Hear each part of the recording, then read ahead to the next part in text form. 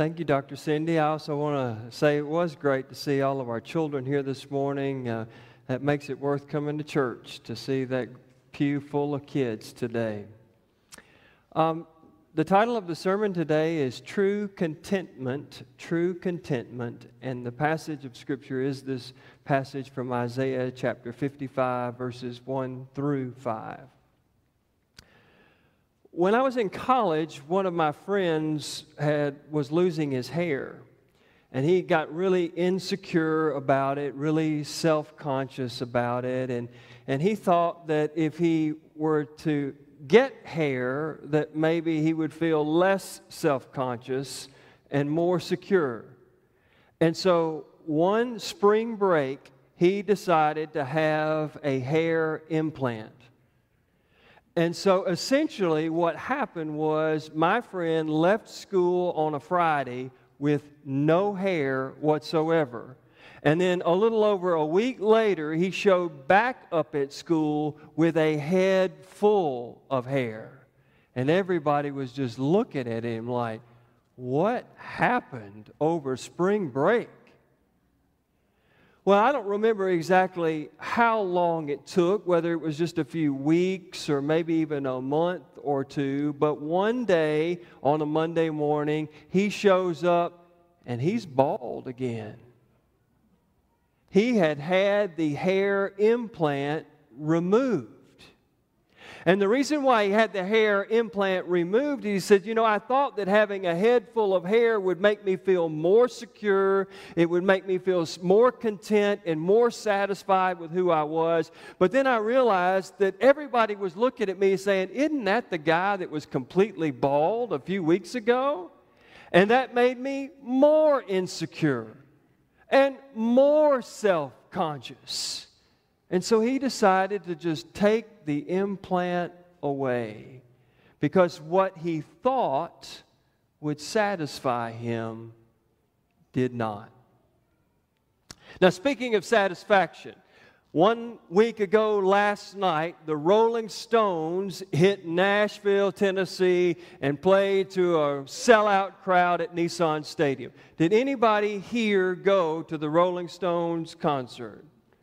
I didn't think so, because I know how you want to get to bed early on Saturday night so that you can be bright-eyed and bushy-tailed when you come to worship with the people of God at St. Mark's on Sunday morning.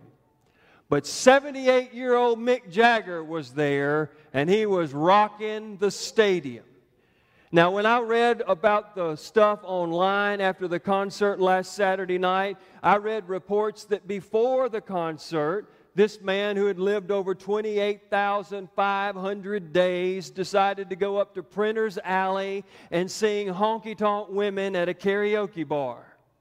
And then after he did that, he crashed a bachelorette party on one of those pedal taverns in downtown Nashville. And after he did that, he went to a country music bar and he rode a mechanical bull.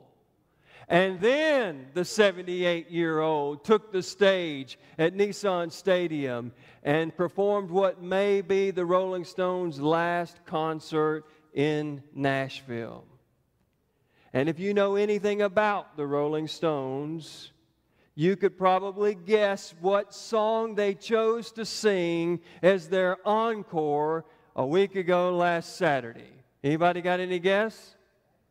Satisfaction. I can't get no satisfaction. I thought we should hear that this morning, so I want to invite her on, if you'll come and sing. No? Adam, you want to try it out? Can you do it? Oh, well. Some people got it, some people don't, right? But they said that in the things that I read online, that when Mick Jagger started singing I Can't Get No Satisfaction, that everybody from fans to ushers to concession workers to the security detail were all singing along to that song. Did you know that Rolling Stone says that Satisfaction is the second best song of the 500 best songs of all time? Rolling Stone says it's number 2. Now, what makes that song so popular? Is it because of the catchy title, I Can't Get No Satisfaction? Or is it because of the catchy guitar riff that's in the middle of the song? Or is it because that the lyrics of that song encapsulate what so many of us experience from time to time in our life? And that's this lack of contentment. This lack of being satisfied with our lives. You see, one of the main messages in this song is that you and I constantly are being bombarded with messages that if you just bought this, or if you just did that, then you would be truly content. Then you would be satisfied. And yet, so oftentimes when we do buy this or when we do buy that, the satisfaction doesn't last very long. And there comes from within us this hunger, a deeper hunger that still is longing to be satisfied, and it resurfaces over and over and over again for us. Well, discontentment is common in this book that I hold in my hands today. It's especially common in the Old Testament. You've heard me talk over and over and over again about the Israelites. You remember the Israelites. They were in bondage to Pharaoh and in Egypt, and basically they were slaves, and Pharaoh used them to make the bricks to build the roads for the Egyptian transportation system. And so these Israelites, being enslaved, they cried out to God over and over and over again, wanting to be delivered from slavery. And so we're told in this book, the Old Testament, that God hears that prayer, and that God sends a man named Moses to deliver these people from slavery, from their captivity to Pharaoh, and then to deliver these people to a promised land, a land that is uniquely their own, a land that is flowing with milk and honey. And can't you imagine that somebody that's been in bondage for 400 years, that's cried out to God, can't you imagine having heard God answer your cry, having had God send somebody to get you out of slavery, having promised you this wonderful land that you can spend the rest of your days with? Couldn't you imagine that those people would be content, that they would be satisfied? Well, that's not what happened. The Old Testament says that when Moses led them out of slavery and was leading them towards the promised land, that they began to complain about the water. They were saying things like, you know what, the water that we've got here is subpar. It's just not as good as the water we had when we were in Egypt. Yeah, we were slaves in Egypt, but the water tasted a whole lot better. You know what, if we had better tasting water, I am confident that we'd be truly content. I am confident that we would be satisfied, right? Well, not exactly. God says, the Bible says that God did improve the quality of the water for the Israelites, that God gave them actually sweet water. And some of you, that's not to be confused with Sweetwater 420. It's sweet water that God gave to the Israelites, and wouldn't that satisfy them? No. Then they started complaining about the food. They began to say things like, you know what, the food that you're giving us here as we're making our way through the wilderness to the promised land, it's not nearly as good as the food we had when we were slaves in Egypt. You know, if we could just have food more like what we had when we were slaves, then we would be truly content. Then we would be truly, truly satisfied. And isn't that right? Well, not exactly. Because God did improve the quality of the food, and then the Israelites started complaining that there weren't enough choices on the buffet.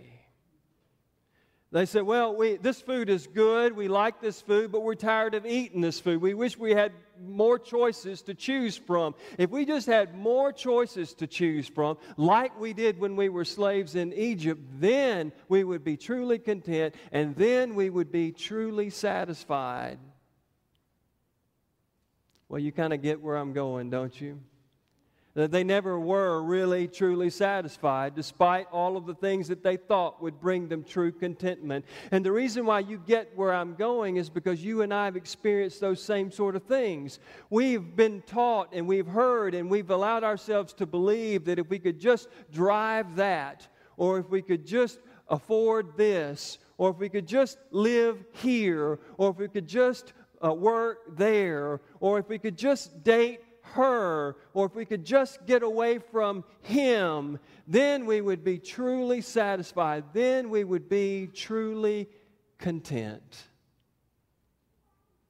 But if a head full of hair won't truly satisfy you, and if having the fame and fortune of the Rolling Stones won't truly satisfy you, and if being delivered from bondage and oppression won't truly satisfy you, and if better tasting water won't satisfy you, better tasting food won't satisfy you, more choices for food won't satisfy you, then what will? In our scripture lesson that we've heard read this morning, Isaiah offers us the path toward true contentment. And what Isaiah says is the path of true contentment is that Isaiah extends an invitation to us from God. And the beautiful thing about the invitation that's been extended to us by Isaiah from God is that this invitation is open to everybody. It doesn't matter. Your social status doesn't matter. Your investment portfolio doesn't matter. What you wear doesn't matter. Where you went to school doesn't matter. What kind of things you enjoy doing in your free time doesn't matter. The banquet halls, according to Isaiah, have been opened wide, and the food is there that is good and rich, and it's free. It's for every single one of us.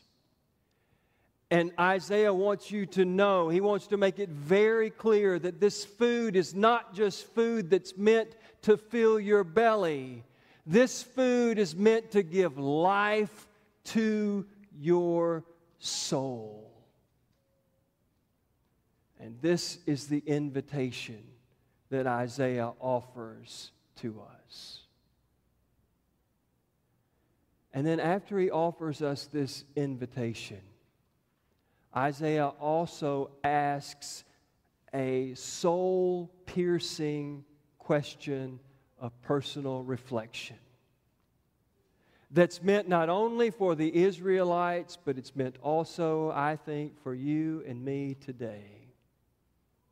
Why do you keep spending your time and money on things that won't truly make you content?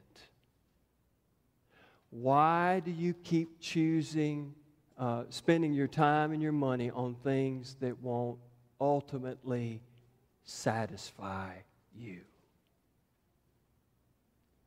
Boy, when I read these words, I'm just reminded of just how much I need to hear constantly over and over and over again this invitation that God offers to all of us, and also this question that God asks all of us. The invitation is to come and to be fed in a way that will not only feed your bellies, but will give life to your soul. And the question is, Tommy, why in the world do you still spend your time and your money on things that will not ultimately bring you satisfaction and make you truly content? And as I read these words this week, I was thinking about, when I spend more time talking about to friends and to people in the church about SEC football than I do about what Jesus has done in my life, is that really going to bring me lasting satisfaction? When I go and spend $5 on a latte at Starbucks and then I can't find change in my pocket to give the man outside of Starbucks that's begging for money, any change, is that really going to satisfy me long term? When I spend more time reading books recommended by Oprah Winfrey and her book club than I do, and I'm not talking about my sermon prep or Bible study. I get paid to do that. I'm talking about when I spend more time reading Oprah than I do just personal, one-on-one Tommy time with God, trying to grow my personal faith. When I spend more time reading those books that Oprah recommends, is that going to ultimately satisfy me in some sort of significant way? Those are the kinds of questions I have to ask myself. But make no mistake about it, you have questions that you need to be asking yourself too. Have you responded to the invitation that God so freely offers to every single one of us to come and be fed and to have your thirst quenched in a way that nothing else in this world will quench or help with? And then the piercing question, why and in what ways do we continue to spend our time and our money on things that will not ultimately satisfy us? Each one of us has to ask ourselves that question. Now, there's nothing wrong with talking about SEC football. I'm not going to say much today because I don't want to get hit with a bottle. There's nothing wrong with $5 extra hot, no foam lattes from Starbucks. There's nothing wrong with knowledge acquired through reading books that are recommended by other people, unless the pursuit of those things get in the way of the invitation that God has offered. Unless those things get in the way of us pursuing the things that really will bring us true contentment, that really will bring us lasting satisfaction. It's because God loves us so much that God wants us to know that there is a hole in our hearts that only God can fill. And only in God can that thirst be quenched and that hunger be satisfied. And it's because of God's love for us that God asks the question of us, why do you spend so much time and so much money on things that will not and cannot satisfy you the way I can?